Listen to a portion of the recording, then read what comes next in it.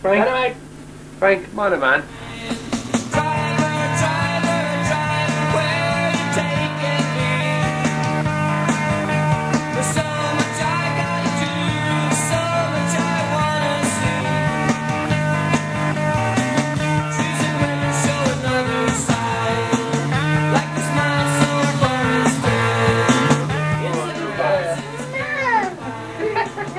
Can I Be Frank is all about capturing real, authentic, unedited conversation.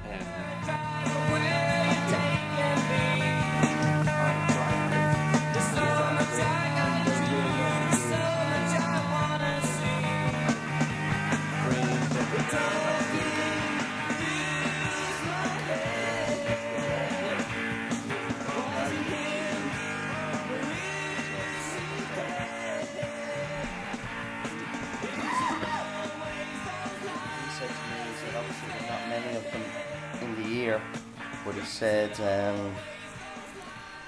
Monday evenings of a bank holiday Monday, best time. Really? Yeah.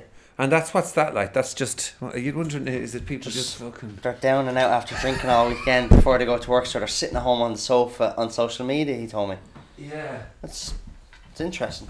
Well, it is interesting, like why does it suddenly become...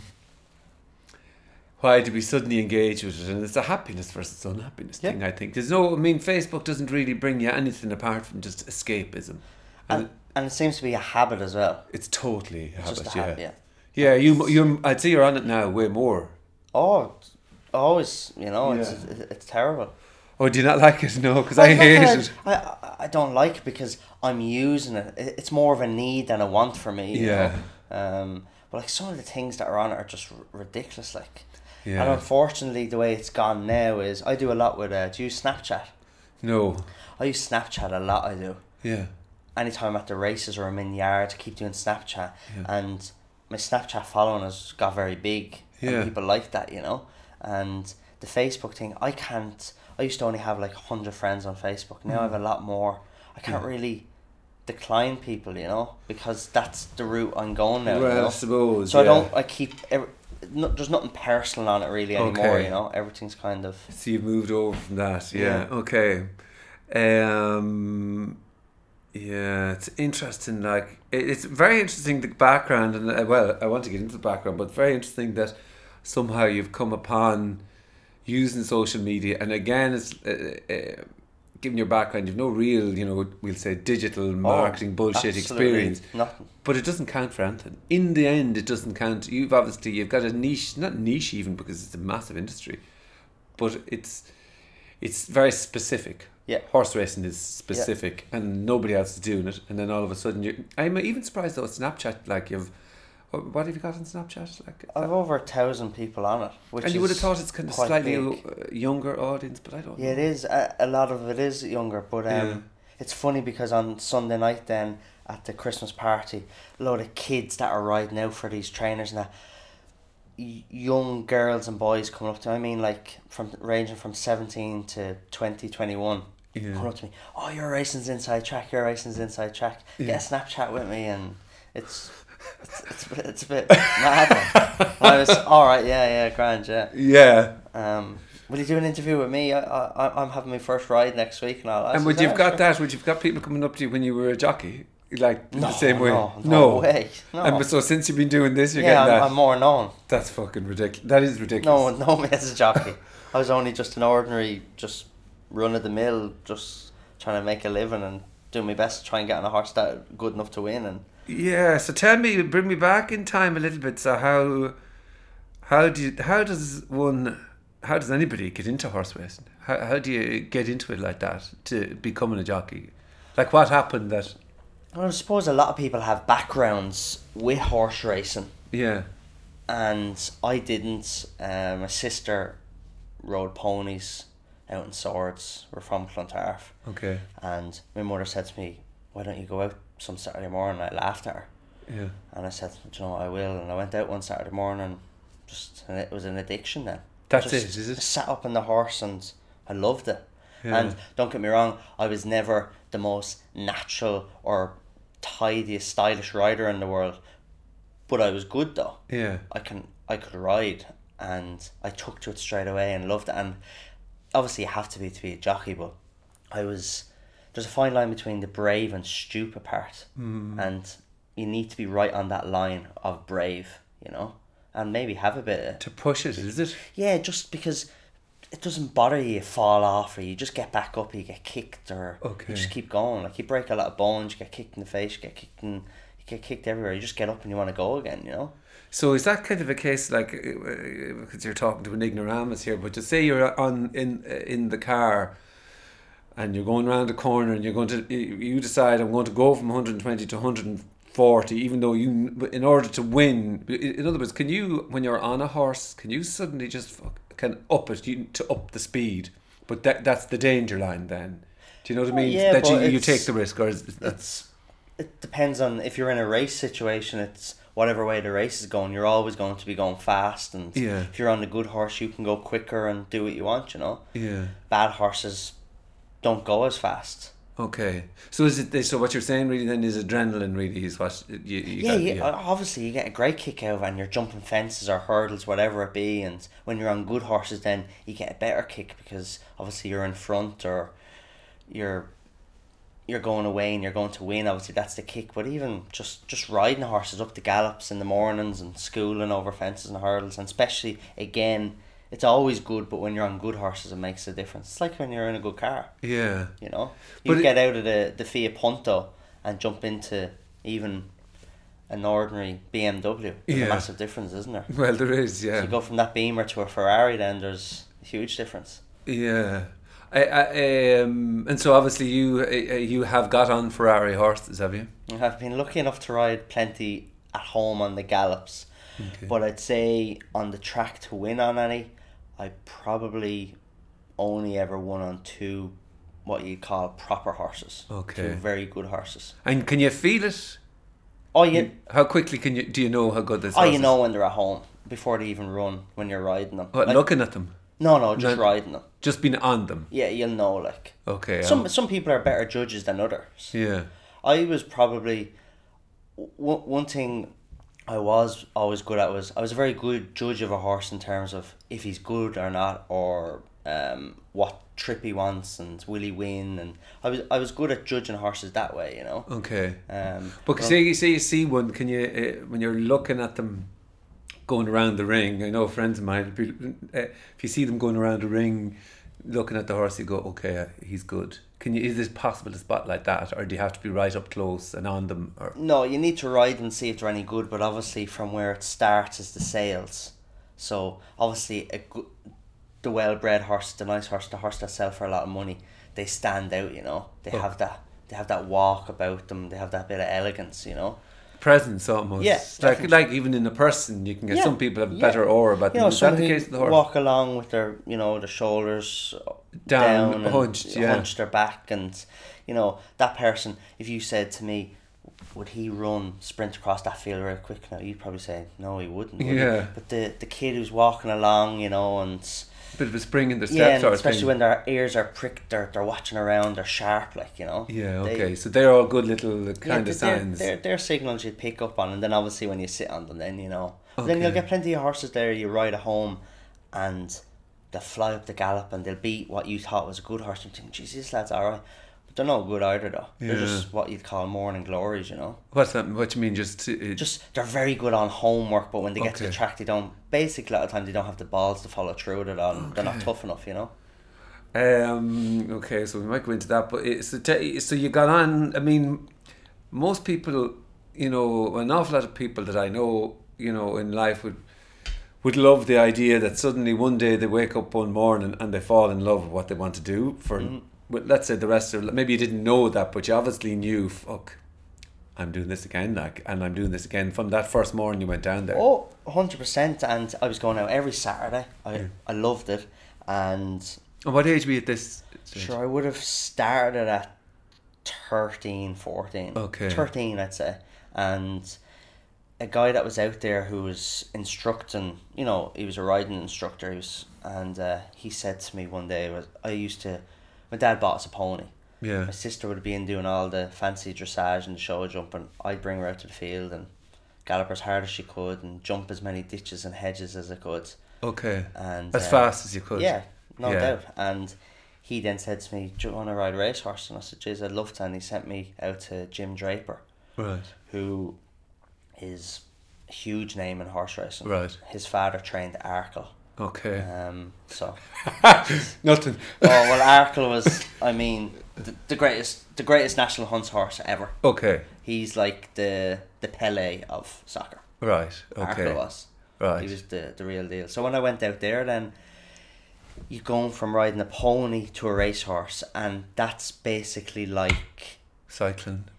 To. it's maybe that's the wrong way of putting it, but it's like being on a bike with stabilizers and onto a bike for the first time. Okay. You're onto it. What I always thought was a beast, from Yeah. a pony or a big fat cob to an athlete, I suppose. You know, and big difference. But you learn quick enough, and you learn if you're good enough or not. And sure, I loved it. And fourth year was coming around, and I said, I don't like school, you know. Yeah. So I went to the apprentice school on the Curragh, and so that was it then. Well, okay. And so you got to dump school. Yeah. Lovely. I was told now it wasn't going to happen, but they said that I could go down for fourth year. But sure, once they seen I was 16 and I was making money and I loved what I was doing, I think it was just the happiness thing, Yeah. you know. But unfortunately, there's so many that do and you don't make it. But I'm sure it's like all sports, you know, like soccer, and there's so many lads you hear going to England and they don't. Well, don't make it. making it is doing something, and Well, you're, that's and true. you're earning a few bob. yeah, You're and earning you're a few happy. bob, and you're doing something you love. That's making it. I mean, so then there's the levels of degrees to which you're going to push it, Yeah. isn't? I suppose, But and you were that's- making a living at what age, like that you weren't reliant on family. Oh, 17. 17. Yeah. And what much are you earning now? Oh, sure, you weren't getting much. You were only getting probably you free accommodation through the apprentice school, and sure, you were getting €400 a week. But once you start riding, Okay. then you start getting more money. Then See, your accommodation paid for, and you're getting like 1,600 a month. That's not bad. Yeah. Yeah. and you're only 17. You're and only that's- 17 and you're doing that's- something you love, like. You're not stuck in That's school 17 learning a years load ago. of junk, like. Yeah, that's 17 years ago. Wow. So- Okay, so you're 34. 33. Yeah, I only 33. just turned 33. Yeah. Okay, and so you're in the school. So obviously, then people, like, it's taking a risk, not going down the main, the kind of the basic linear route to go, which everybody goes to school. The safe route, we'll call, goes to school, goes to college, gets a Exactly. job, Yeah. and is miserable. Yeah. To a certain extent, but so you took it. But how do you kind of come? How do you suddenly? So you were earning money at an early age. So then, at that early age, obviously you were half decent. I mean, I'm sure there's loads of kids who tried and who stayed it, and it was just a pastime. Like they started Yeah. in the same type of day that you did, but they didn't go anywhere with it. Is that No, Yeah. but unfortunately, there's a lot of those that are, and don't get me wrong, you need those. They're just working and racing. They just ride out in the yards and that's it. But you need those people Okay, why is that? Just to ride the horses. right. You know, there's some trainers. Gordon Elliott there has 220 horses in training. Sure, Okay, he you needs a need lot somebody. of people to ride them out. you Yeah. know, and that's the way it is. Okay, so there's still a role, like there's enough jobs for people even to do something like that. Oh, to there get is, out- but it's not very well paid, and it is a lot of time put into it, 7 days a week for those people. You know, yeah. they obviously love what they're doing, Mm. but as a trainer only said to me last week, you can't pay them anymore because the money's not there. Yeah. You know, it's a strange one. It wouldn't be one really to get into because it's awkward and all. But just let's say you go out tomorrow and go down to the Porsche garage and say, I want to buy one of those, and they say you want a deposit and you're going to pay it every month, Yeah. right? And you don't pay next month's bill. Yeah. What happens? Yeah. The car gets taken off you. Yeah. Yeah. There's trainers training horses and the owners aren't paying for their bills. Mm. But unfortunately, you say, "Oh, just fucking get rid of the horse." But if the horse isn't too bad, yeah, what do you do? And if 3 or 4 months have gone by and they owe you a few grand, then it's hard just to say, "Here, feck off there and take your horse." Yeah. And don't, you know, Because you of lose the value money. of the horse as well, Yeah, and where and what do you do with it, right? And it's just it's a weird industry. Like, there's no other. You wouldn't get away with that anywhere else. Like, you know. Yeah, I suppose it's a living thing, really, isn't it? The horse, really, you know. Yeah, it's strange. Like that owner can come up into that yard, and I'm taking him away, and you take him away, and you say, "You owe me 12 grand there."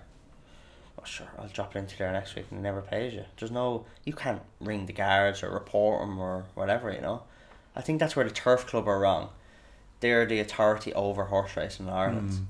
They should have, every owner has an account. So if you win a race tomorrow, your winnings will go into that account.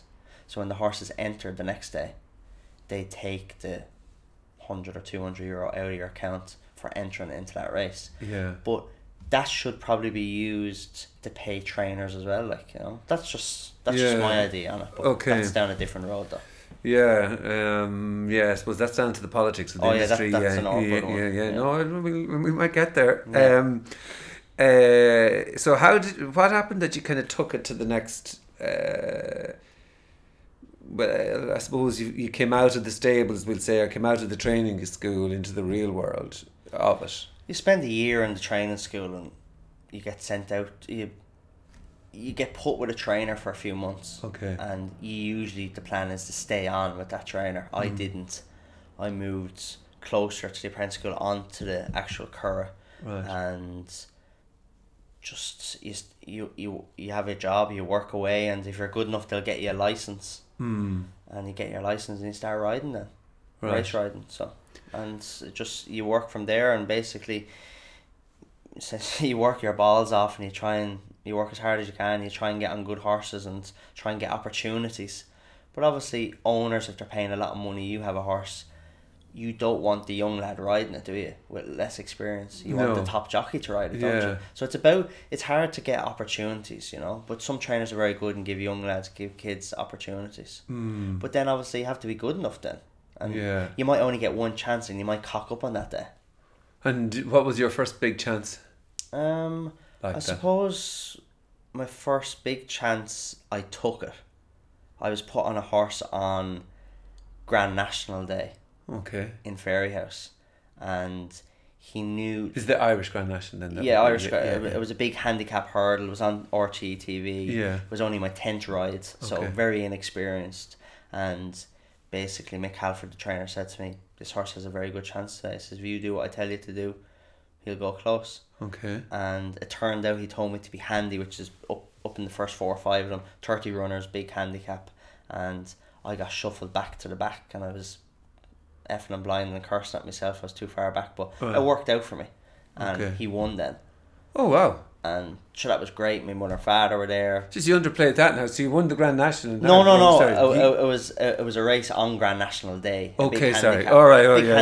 Okay, sorry. Oh no, big handicap hurdle on Grand National Day, which obviously is one of the biggest day in Irish racing, and to win that on RTÉ TV was great. Like, you know, but not long after that, then I remember I got a good opportunity on another very good horse, and I cocked up. Like, I got beaten a short head, and I gave it a terrible ride. That's many years ago. If I was to sit in front of the telly now and watch someone give that the exact same ride, I'd say, "Oh, that's terrible." You know? Really? But I suppose you see, you need to make those mistakes. Yeah, I would have thought then that to make those mistakes, but is it as ruthless as when you've made that mistake, or you fucked up there, that when the consideration comes for another opportunity, they'll go, not so sure there. Yeah, that's the thing. You won't get that opportunity. You won't get the opportunity again. The likes of Ruby Walsh and Barry Geraghty and the big lads, if they make that mistake, it'll be all right. They'll still ride the horse. Because they've enough behind them, because they're just so good anyway. Yeah. But you're looked upon as, he's only the kid, he's no experience, but I'm going to give him an opportunity today, and you cock up and you don't do what you're told. They'll say, "Well, sure, why should I give you an opportunity again?" You know. Okay. It is tough, like, you know. I suppose again, it's like, I use football as a good example. Like, if the young lad says, "Right, you need to do this, go on and give him a chance," and he plays terrible, or, you know, you mightn't get that opportunity quick enough again, you know. No. So obviously for you, how many years were you at it when you got that the Grand National one? Did you say how many years were you at to be able to get that opportunity? The race on Grand National Day. That was very early on. So I'd only had a few rides. Yeah. And so that was a great start for me, you know. But I probably made a mistake going to England then, you know. Okay. I rode another couple of winners after that, and then I decided I'm going to go to England. There's more opportunities in England, and that didn't really work out for me. It's probably Right. a bad. What age were you then? I went to England when I was 20, Right. Well, yeah. and I came home when I was 22. So I made. But saying that, I made mistakes when I was over there too, though. You know, I didn't make the most of the opportunities that were given to me in England. But Why was that? just, I suppose, being young and having money and acting the age a bit, you know. Yeah. Okay. It's like everything, I suppose. Hindsight's brilliant. You look back and say, "Jeez, if only I'd done that." But then I say to myself, "Was I good enough either to get to the very top?" No, I know I wasn't. But I was good enough to have more success. But what is good enough to get to the very top in that? What is it that you're? You just need to be gifted. As I suppose. I don't say you have to be gifted, because there's a lot of lads that aren't, that get to the so-called top. But you need to be very lucky too. You need to be in the right place at the right time. You know, there's some lads that get jobs that just it fell on their lap because they were in the right place at the right time. You know. Yeah. Okay. But really, I think you have to be man enough to stand back and look at it and say, am I or was I good enough to get one of those jobs? No, I wasn't. Right. Simple as that. And I'll happily admit that. And there's other people who cod themselves and believe, and they feel like they're hard done by, you know. Why didn't I get on that horse? Or you're not good enough, you know. And sometimes you have to be man enough and stand back and say, I wasn't good enough. I was good enough to get rides, to get opportunities, have some success, and make a living out of horse racing. But after a while, then that wasn't enough for me. Then, so I gave up riding because I started struggling with weight and that.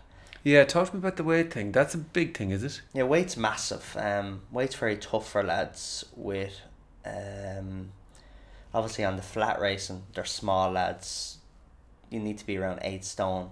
Okay. So for any full grown man, that's not right. Like, obviously, yeah, you know. But weight obviously is a big issue. And then so what type of weight would you have had to hit? 10 stone. 10 stone, right? Try and be a little lighter. So try and always be just under 10 stone, even if you're 10 stone. 10 fucking stone. Yeah, right. But 10 stone would be alright, because if you needed to ride a horse at a lighter weight, then you could lose half a stone in 24 hours through sweating. Can you? Oh yeah, no problem. Right. Remember, the most I lost in 24 hours was 9 pounds to ride a horse. And what do you mean sweating? Like what type of... Just put on loads of layers. What I used to do is go running the roads, and this when I was in England, and come back and you'd be sweating and put a black bag on you again then, and I used to get into the bed at night like that. Jeez. And you used to sleep, and you get up the next morning, you're obviously not eating, you have a small little bit of a drink, and ride out all morning with all sweat gear on, so you're riding 5 or 6 horses in the morning, so you're busy. Get to the track, have a run into the sauna, and you lose that way. Obviously, you're very weak and... Yeah, so, and have you had time then to build a bit of strength back up before the race, or how does that work? No, what happens is, because you weigh out, so I have my saddle and all my gear on me, and I stand on the weighing scales, and I'm 10 stone, okay, with all my gear, and hand out the saddle. So you have maybe 10, 15, 20 minutes before you go out to the parade ring to get on the horse, and you could eat something then, but you can't eat or drink too much, because if you win the race... You weigh it again, is it? No. Or you finish in the first 3 or first 5, first 6, they can change it around, and you get on the scales and you're too heavy. Okay. You can lose the race then. If you've lost a lot of weight and you've gone back in and had a litre of water and had a few sandwiches and that, you just don't do it. You'd have a small something to eat and a small drink. So you're wrecked then, are you? Oh, you're absolutely. You're dehydrated. You're weak, and again, then. Jeez, the hunger! I'd have the rage of hunger, like. You might eat for a couple of days, like, you know. Yeah. But the problem is, the ride is there then for you. You don't want to say no in case the horse wins, so you go lose the weight. But then when you're on the horse, then you're not really at your best then either, because you're dehydrated and you're weak. So you have to keep the weight down really all the time. It can't be a big leap. You have to stay on top of the diet all the time. You got to eat sensible and just keep it right so that you don't have to lose too much, you know. Yeah, and have you ever in your time, have you missed a weight? Only once ever did I done it. Okay. But I was I suppose not in my defence, but just it was a spare ride. Someone got injured and I was asked to ride, and I said, well, I can't do that weight. I can do 2 pound over. Fine, that'll do. Okay, So I that's never, reasonable, yeah. I never missed it off, like when I was down declared to ride a horse, you know. Yeah. So But so obviously you were saying it towards the end, doing the weight cut was a big thing for you. It was just as it got on, maybe I suppose, again, I have to blame myself. I got a little lazy. I didn't look after myself as well. I used to do a lot of running, a lot of cycling, and I kind of got a little bit lazy with that because I wasn't riding good horses, and I just said to myself, you just don't put as much in then, I think so. And then I just kind of fell out of love with race riding. Yeah. And just continued working in racing, riding horses, and I used to drive the lorry. I suppose I was a good asset, I suppose. I could ride, I could school, I could ride work, I could drive the lorry. I could do anything really. Yeah. So I was a good asset in that respect. And then just one day I just packed it in. Right. So that's I imagine that the one thing that'll keep you going is the days you still get up on a horse and you're going around that track. I mean, even if you're not on the best horse, but you're in with the chance, it can't be many things much better though. Oh, it's the best feeling in the world. Yeah. Especially when you're on a good horse. Yeah. So like I can only imagine how the likes of Ruby Walsh and Paul Townend and Barry Geraghty and Mark Walsh, these lads feel when they're riding good horses most of the time, you know. Yeah. Davy Russell and Jack Kennedy. They're riding great horses all the time. Must be brilliant, like, you know. Yeah. It's like everything, you know, when you're at the top and you're winning, it's all good, isn't it? And it's a confidence as well. You ride better if you're winning. I think.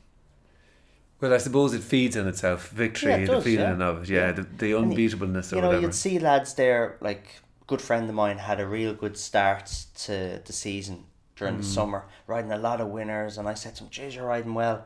He said, "Just confidence, you know." Yeah, belief. Just and getting up on horses, and I think, yeah, sure, I won on the last one, sure, why can't I win on this one, you know? For a lad who went through a quiet spell, and then he just went through riding a lot of winners through the summer and things were going well, and you think, geez, he's riding real well. But it's a fashion, like, people see you winning. Yeah. People think, associate you with that, and that you have a chance. Yeah, okay. You know? So, tell me this then. So obviously, so there's the good side of it is the he's getting on that horse on that Saturday or Sunday or whatever, or knowing that you're going to get a good horse, or being around the whole that a camp maybe that has a winning sort of energy. But what, like, for somebody on the outside, I mean, my view of the horse racing world, I mean, I obviously, you're talking to a total ignoramus, like an epic ignoramus. But like, all I know is I had a Betfair account for a year, and I went and looked at the P&L of my Betfair account after a year of horse racing betting. I was in the red. It was beyond the red, but I had never looked at it. I just kept tipping away. But when I actually looked at the maths of the whole thing, I went, here, right, I'm not doing this. This is not for me. But I've always wondered, like, well, who's in the know? Where's the money? You know, is there a clannish element to it? Is there a bad side to it? But you know, that's the kind of can you talk about?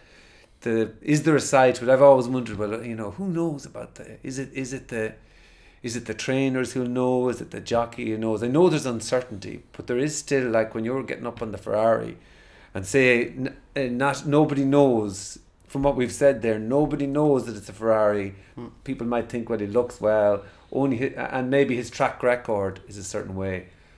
But yeah, I suppose, you know what I mean by that. Like, I know what you're saying. Yeah. We know in the yard at home that he's good. Yeah, he's really good. Nobody knows, yeah. Word spreads very quick in horse racing. Does you know, it? all it takes is for one lad in the yard to text his mate, say, on the other end of the country, here, Yeah. don't tell anyone now, John.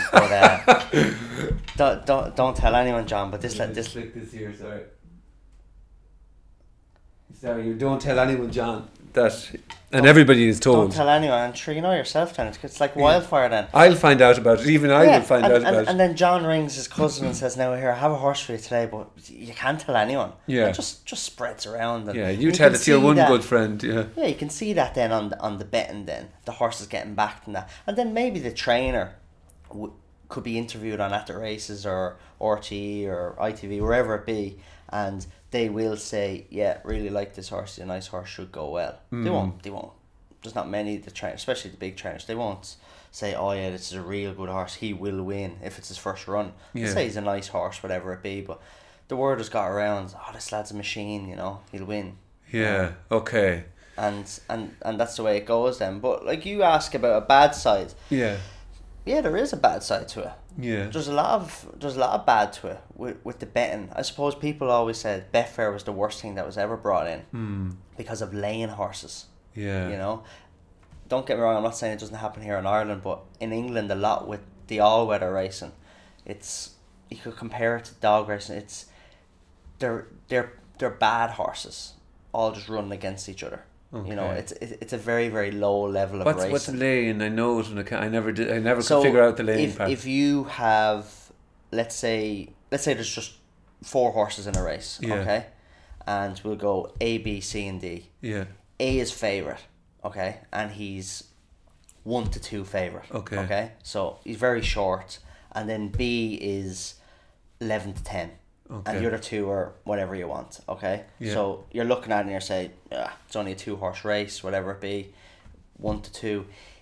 You don't think the 1 to 2 favourite is going to win, okay? So you go on to Betfair and you lay him, okay? And by you laying him, you're getting 2 to 1 on the field, on the other 3 runners. Okay. You could go back B because you think, he'll beat him. But when the horses are that short and odds on, you may as well lay the horse. Because what happens is, if B falls and A just finishes nowhere and one of the other 2 win, you still win. Yeah, you're basically backing that horse not to win. Okay, yeah, fine. Yeah. So you find a lot of it, you can, and a lot of people have gotten in trouble over of stopping horses. Just make sure they don't win for people to do that. Yeah, so that's what I was wondering.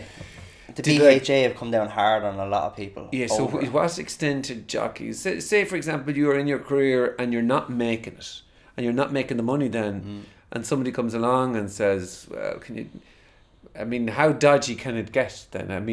It can get very dodgy, and it's there. It's not for me to I'm not saying blow names out or talk about it, but it's you there. You don't need to mention names, but for what I'm saying is everyone knows it's there.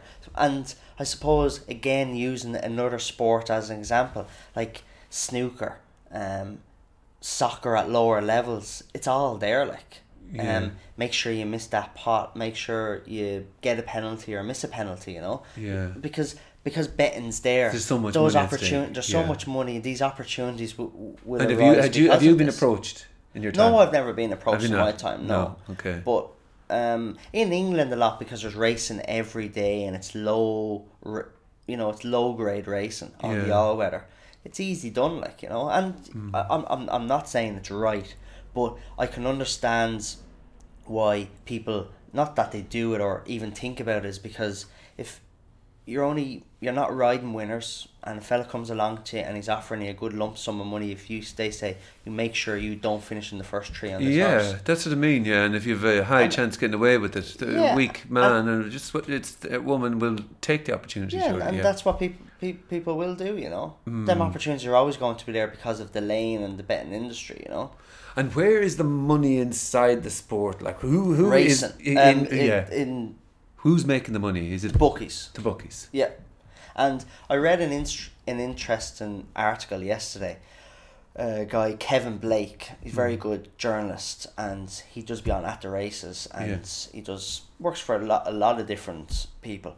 And he wrote a very good article from when he was in Hong Kong, and their turf club, their racing authority, own all of the betting, and the money goes out to charities and all this. It was a very interesting article, but I suppose, I don't know the whole ins and outs of all that and all, but racing should be getting more back from the bookies. The bookies are making too much money and the people in racing aren't getting enough. What about the lad who works 7 days a week, works his balls off there, and the trainer can only pay him X amount because he only has 20 horses in training? Does the bookie say, well, sure, that's their fault? There should be more money from the bookie side going back into racing. There's no Yeah, doubt. okay. They're the ones making the money. And I don't think anybody likes that. I can't imagine anybody out there who's betting or whatever. Nobody likes losing money to the, this idea that say that if you lost your money but it goes out to a charity or it goes to the horses, everybody would feel good about it. What you were saying there in Hong Kong, I think in that scenario, people would probably bet more and more money could go back into it. And then that the average punter can win when, they do win. Yeah, like stable staff should be looked after better, and they're not. I'm not blaming the Turf Club or Horse Racing Ireland or anyone for that, but take money from bookies then. They're the ones making the money of it all. Yeah. So take money from them, put it back into it. It's terrible that you go racing in your job and you go into the canteen in the stable yards, which is only for no one outside of can come into it, and you have to pay for your food. They shouldn't have to pay for food going to the races to work for the day. That should be all there free for them. And they should be looked after a lot better. Yeah, okay. And tell me, what about I'm going in just to the corrupt side a little bit, but just to know, I suppose, well, not even corrupt, say a jockey's not good to a horse, that's hurting a horse. Or does that happen, or is that just naivety on my part? Do you know jockeys that, or have seen jockeys that, can you hit a horse too hard? Can you, do things to the horse because it's all about winning and it's not about the horse? Or no, there's rules there in place that if you use your whip too much, you get a suspension and that, But there's a lot of people you hear from, the animal cruelty crowds and all this and all, they give out about horses for the English Grand National when they fall or die, or you see people on Twitter, I suppose social media is good in one way and it's bad. I'm not going down that route now, more just but that's how these problems come up, is because people use these outlets to voice it then. He was too hard on that horse. At the end of the day, they're half a ton animal. The stick are all cushions. It's used as an indicator to ask them to go on, to try a bit harder. When they're getting tired, you're hitting them to ask them to keep trying till they get to that line, and no, there's no cruelty, there's no, jockeys are only trying to win and they use the stick, but the stick doesn't hurt the horse, So then the opposite of that, is there a love of horses? Do you love a horse? There's no doubt, there's no man or woman out there that is a jockey in a race riding a horse, or a stable lad or lass in a yard who works on horse 7 days a week that does not love horses. It's not possible. You're working 7 days a week all year round. So many of the people in the industry will work on Christmas Day. They'll all be in work because the horses have to be fed and they have to be rode. You couldn't do it if you didn't love it. Definitely. Well, the animal itself is such they're incredible animals. They're an incredibly stunning animal. Not animal. love them, incredible, intelligent animal. When you think of what they do, to on heavy ground to gallop 3 miles with someone on their back and jump a number of fences, they're incredible animals. So the bond then must be a big thing if the day you get the big wins and that horse, that horse is gone. I don't know, can you know when a horse has gone extra than you even thought they could, or pushed it? Is there and I suppose it's like human beings. Some horses will try harder than others, but I'm sure that's like all humans. Like one lad is a tough old devil and he just won't give up, And like some horses. And do you think they'll try harder for certain jockeys versus others? Is that a thing? I wouldn't say that they try harder for certain jockeys, but there is horses that will some jockeys will get horses to run better than other jockeys. And that's just hands, and if you get on with them and you don't get on with them. But you do see that a lot, especially at home. You might be a very good rider, but you might just not get on with the horse, just the way you ride with your hands or the way you ride, But another lad who mightn't be as good as a rider, he might get on well with that horse, You do see that, Okay. And tell me, what was it? I had a thought there of, I suppose, so when you walked away from the horse race, and obviously there was a load of things that kicked into that decision, But so what was it like not having that buzz, knowing that you're not going to... Well, I suppose the good side is you didn't have to make weight and all that, but the bad side was... I suppose even just giving up racing completely was a lot of people said, oh, it's a very rash decision, you know. The amount of phone calls I got, yeah, not working horse at all anymore. No, gone. And it's funny, a very good friend of mine, he's a school teacher, but he does life coaching. He said to me the amount of people he sits down with that just hate their job, but it's fear of giving something else a go. And I just woke up one morning and I said, I'm done. And I'm not saying, like, I suppose it does take balls, but I didn't think of it that way. I just said, it's enough for me, that's me done now. Yeah. And there was, after a few weeks, I said to myself, Jesus, you missed the old riding out there in the mornings. But when you think of it, I didn't miss it on a whole. It was the right decision I made. Okay. And I didn't ride a horse for over 8 months, I didn't. And I thought after a few weeks or a couple of months, I said, I'm going to be mad to get back on a horse, but I wasn't. I didn't miss it at all, you know. Right. The pressure.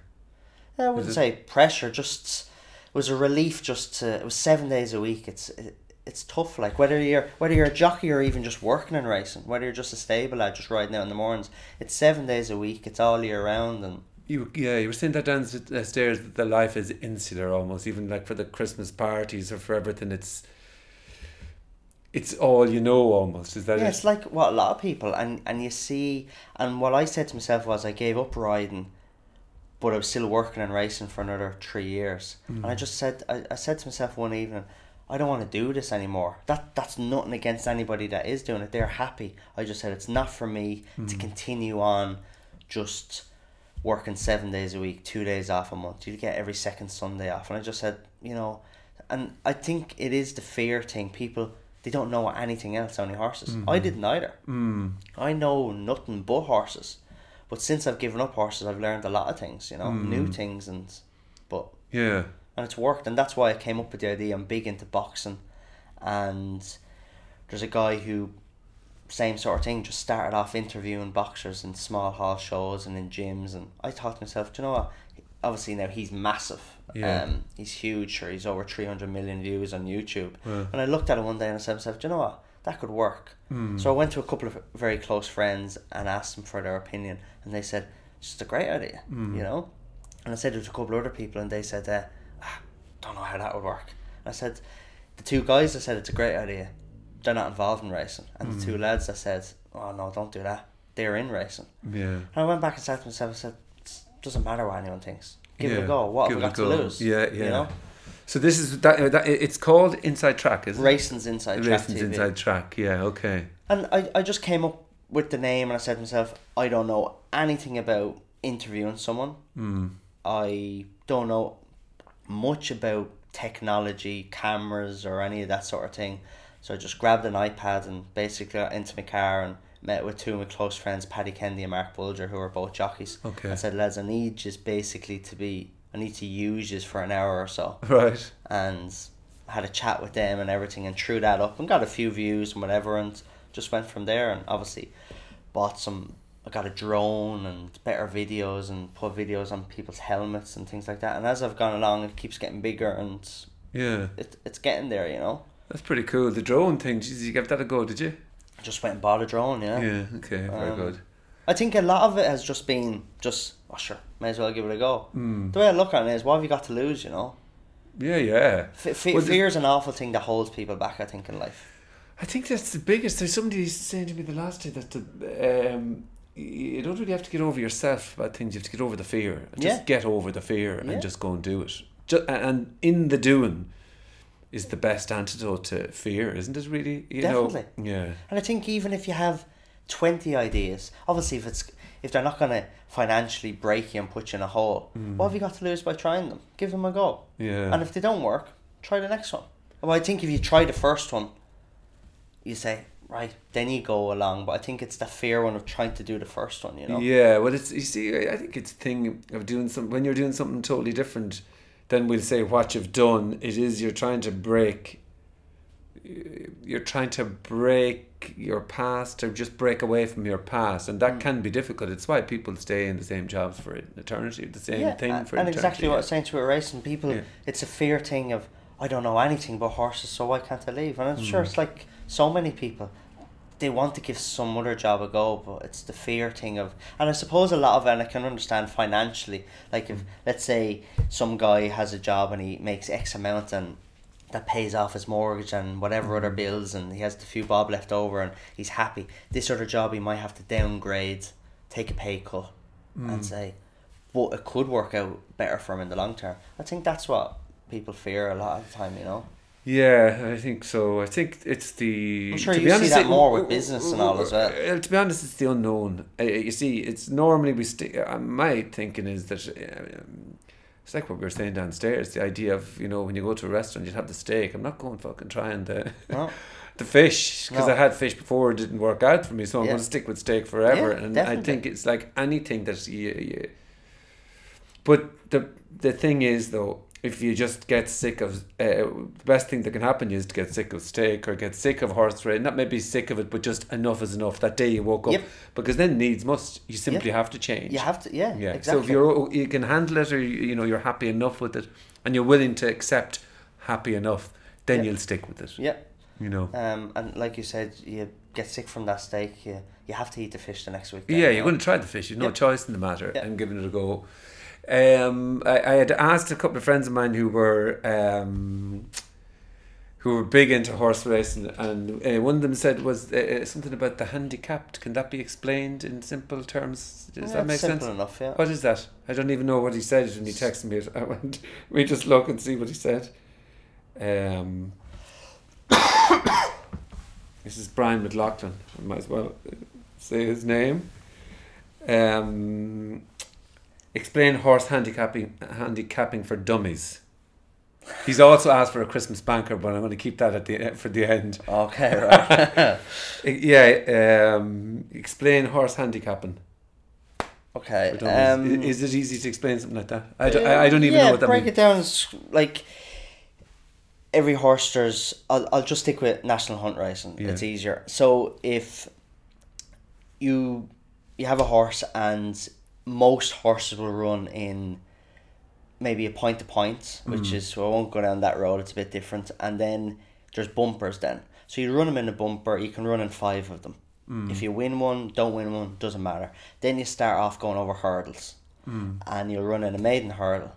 If you win your maiden hurdle, you'll get a handicap rating, because you can't run in a maiden hurdle again. Okay, right. So you'll get a rating. Let's say you get a rating then of maybe 115, 120. Okay. Right? We'll go 115, okay? Right. So you get 115 of a rating. And the horse that finishes second and further back, all those horses, if they don't win any, when they've had 3 runs in maiden hurdles, they'll now get a handicap mark. Okay.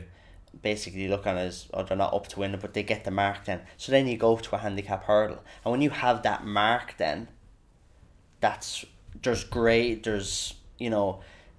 you get open handicaps, and then you can get handicaps like up to 101, 106 or whatever it be, like, Okay. And if your horse is rated within that, he can run in that. And then they're all weighted on their handicaps, like.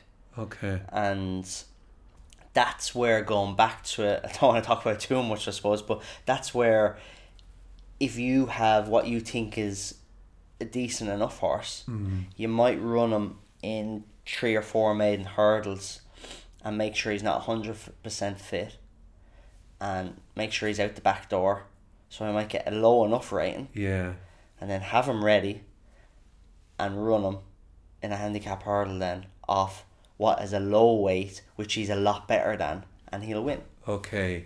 Yeah, so I was always curious about that. In my language, that sounds like, a scenario where you have a good horse, and either you decide, well, let's just see how good he is, but let's hold him back and wait for when the big races come, and then we'll really let loose. Does that happen? Yeah, and that's what people will do, that they'll have better chance. Maiden hurdles aren't easy to win; they're very competitive, and you always get good horses in them. And then there's the horses that are too good to be handicappers, so they go into graded company.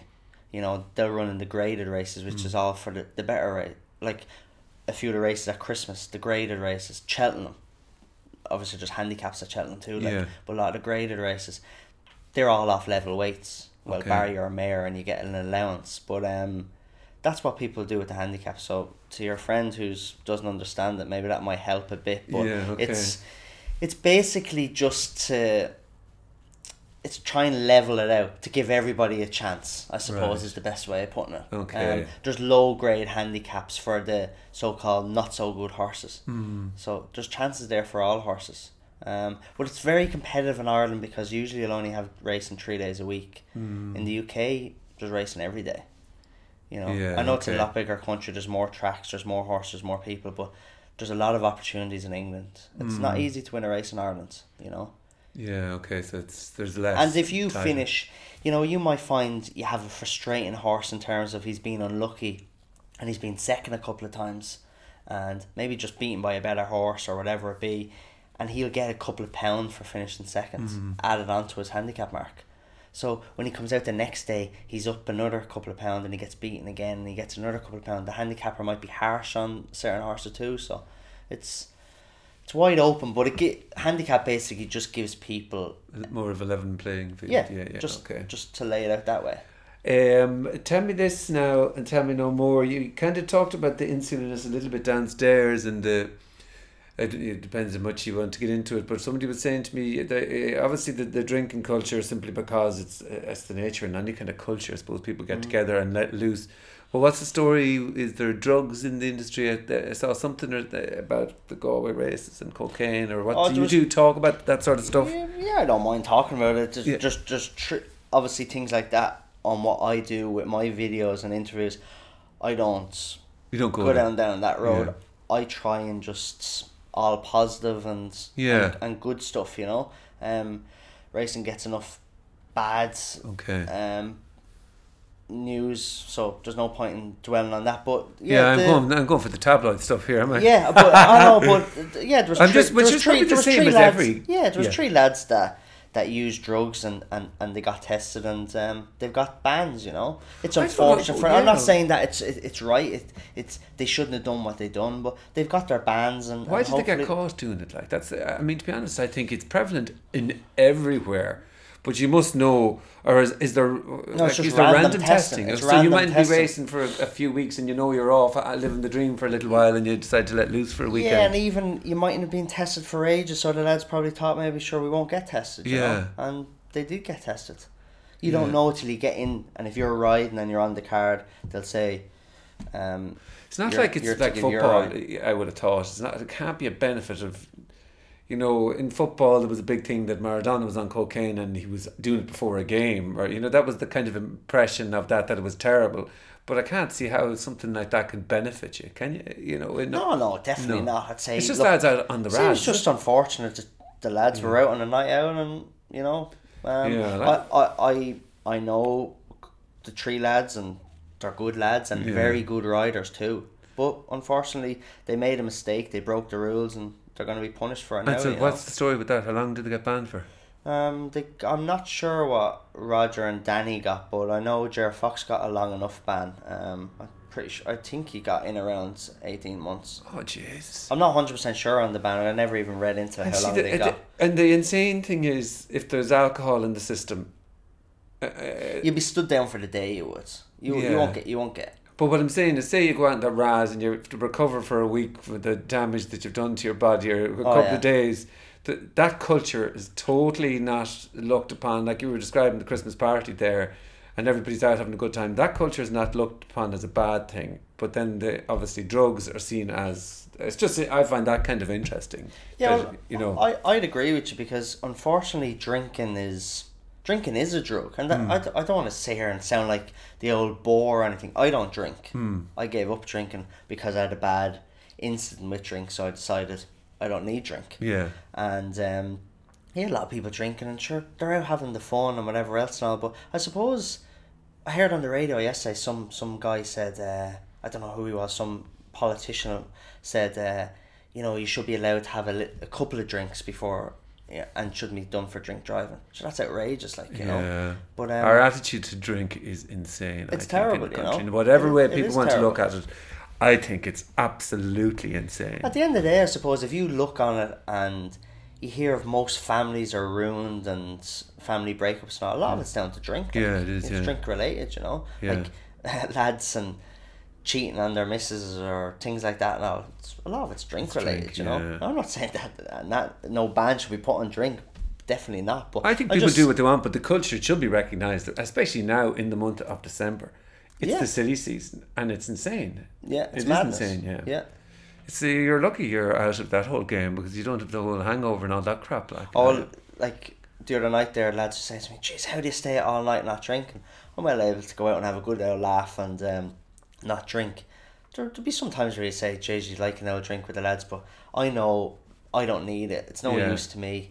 I like to be able to jump in the car and drive home, and the next day I can get up early and go about my business and tell me, did you find it hard at the start, it being Ireland, to say no, I'm not now tonight? Yeah, because it's funny the amount of people that look and you say, "What? You don't drink?" Yeah, people. That's the thing. They actually don't want to hang around with you either, though, on a night out if you're not drinking. People think like they look on you as if you're an alien to them, like Yeah. But they can't understand that you don't drink, Yeah. But no, listen, I've very good friends and lads that I hang around with and all, and they don't even care that I don't drink, They can be happy, I suppose, that I bring a lot of them home at the end of the night anyway. So.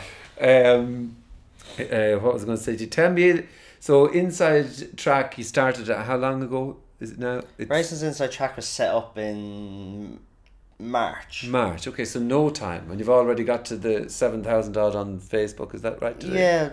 Yeah, just short of 7,000 likes on Facebook. I'm over 1.5 million views on Facebook. Okay, and so it is essentially you're going in and getting what's happening. You're getting in behind the scenes, talking to the jockeys and the trainers. Is that it? Yeah, and it's obviously hard because you can't go racing every day, and I'd like to be at it every day. But in the new year now, I have a few more fresh ideas, do a couple of new things, and see where that takes me. But yeah, basically it's just try and sit down and have a quick, relaxed chat with certain lads and ask them about horses. And like I said, it's just all on a positive note, Yeah. And go to yards and get some clips of some horses galloping and schooling and like all that. Like that's what people want to see, I suppose. Yeah, I think that. It's funny, no matter what sort of questions you get. Everybody wants to know the bankers. Like, what is the Inside Track? Who's the up and coming ones to watch in the next 12 months? Like, in football, everybody be talking about an 18-year-old that's coming along, or that one to watch. Like, for out there now, who would you be excited about? It'll mean nothing to me, but I know it will to me. Oh, sure, look, my brother-in-law, if nobody else watches it. There's many of them, I suppose. The ones, a couple of standout horses are a horse of Gordon Elliott, Sam Crow. Okay. He's a very good horse. He's unbeaten. I'm pretty sure of what I've read, he's not going to run at Christmas. He'll run in the new year in Naas. Right. He's very, very good. He's owned by Michael O'Leary. Let's give this a bit of a flick. Alright, keep going. He runs a Naas in the new year, I'm pretty sure. Death Duty, another horse of Gordon Elliott's, Michael O'Leary's. He's a very exciting horse. These horses, when they run, will be very short prices, but you're looking forward to them come Cheltenham, because if they keep doing what they're doing, they're the exciting ones. Willie Mullins has a very exciting horse called Footpad. Okay. He was a very good hurdler, Yeah. and he's gone over fences now, and he looks like, it's funny, some horses seem to be better if they're over the bigger obstacles than the smaller ones, and he looks like he could be a very, very good chaser. Okay. And there's a horse of Paul Nolan's called Discorama. He ran in a bumper last year and he ran well, and I know the ground didn't suit him, and he ran in Ferryhouse a few weeks ago and he won. He was a very big price when he won. He was 66-1, and a horse that he beat isn't too bad called Blow by Blow, and he won yesterday. Okay. And I think Discorama, wherever the boys run, I think they're going to go to Limerick with him at Christmas, so he's a name to look out for at Christmas. Right. I don't think he'd be one of the horses I mentioned are three exciting horses looking forward for the big days. On their next runs, they'll probably be all short price favourites. But Discorama shouldn't be too short, and he's a horse that I'm pretty sure Paul said he goes to Limerick, and when he goes to Limerick, I think he'll take a lot of beating, because I'd say he'll have improved massively for the last day. Okay. And of those, which ones would you say, if you do you look back and you see a horse and go, jeez, I would have loved to, you know, right now, right now even, is there one out there and you go, sure. Oh God. There's loads. There's loads, likes, right. Especially the likes of Sam Crow there. Okay. He looks very, very exciting. And Death Duty then over fences. There's so many of them that look very exciting. But I suppose the most exciting one that anyone in racing, everyone's talking about Sam Crow, hoping that he reaches the heights that it looks like he's going to, you know. Okay, all right, very good. And tell me, just for the Christmas period that's on it, especially Stephen's Day, is there anything that you can say? Do you give tips to people? I do. Listen, I back horses a lot myself, so it's hard because so many horses are entered in so many races over the Christmas. You don't know until this Friday when they all get declared they do. But anyone that you've an eye on? That horse Discorama, I think he won't run in Leopardstown, he'll run in Limerick. I'll just mute this out so I'll be the only one with the thing.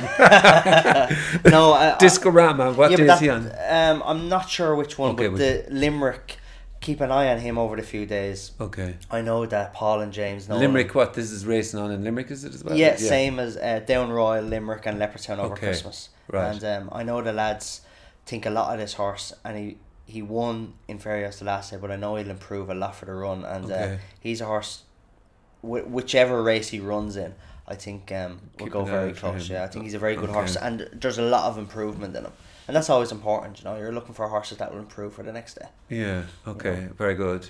And then, so where can anybody who's interested in following you or hearing more about seeing your interviews and all that? It's Facebook. Yeah, Facebook, Racing's Inside Track TV, or Davy Boland on Facebook. You'll find my stuff there. Twitter, Snapchat, Instagram, all of it really. Okay. And YouTube. All right. Well, so I can stick links up at the end there. And so, do you, before the racing begins, for example, will you be doing? So you'd be working a good bit then over the Christmas period. Busy over Christmas, hopefully. Yeah. Go racing most days, and you know, when you're racing, especially on big days like that, it's the TV crowd are there.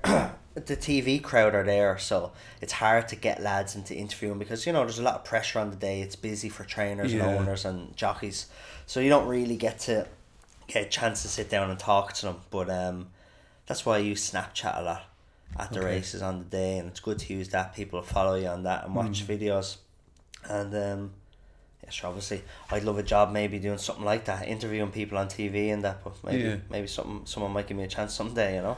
Well, if you build up your own audience, you won't need it. Yeah, you'll be doing it. That's true too. And tell me, the likes of Michael O'Leary and I suppose the owners, they're the owners. Yep. What is for them is that the thrill is whether they're owning the horse, everything to do with it. Is it like for them? I'm just curious, you know, because obviously the likes of a Michael Leary, I imagine, is some task master in business. Yeah. How does that translate in the world of horse racing? Of horse racing, yeah. Well, his brother Eddie looks after that whole scene. Okay. He buys the horses for him, and you know. But listen, he puts a lot of money into horse racing. Without Michael O'Leary and JP McManus and Barry Conlon and Rich Rishi and these lads, you know, we'd be in trouble. And then obviously on the flat side of things, John Magner for Coolmore Ballydoyle. Like without these people, like racing would be in trouble. You need these big owners in it, so it's great that they pump so much money into it and give people. By the more horses these lads have, the more job opportunities there is. Okay. There's more opportunities for jockeys on the track with these good horses. But Michael O'Leary puts a lot of money into it and has a lot of good horses because of it, and so does JP. You know. Okay. But they spend a lot on horses, you know. So they turn up in the day almost. They'll turn up on the day, but okay. So that's their hobby, you know, and I'm sure they get great kicks when they win on the big days, you know. Yeah. Okay. Very good. Thank you so much, man. No, thank you. Yeah, sure. We'll see what the crack is. I'm going to keep an eye out for it. Might see a Leopardstown at Christmas. Yeah. That's deadly.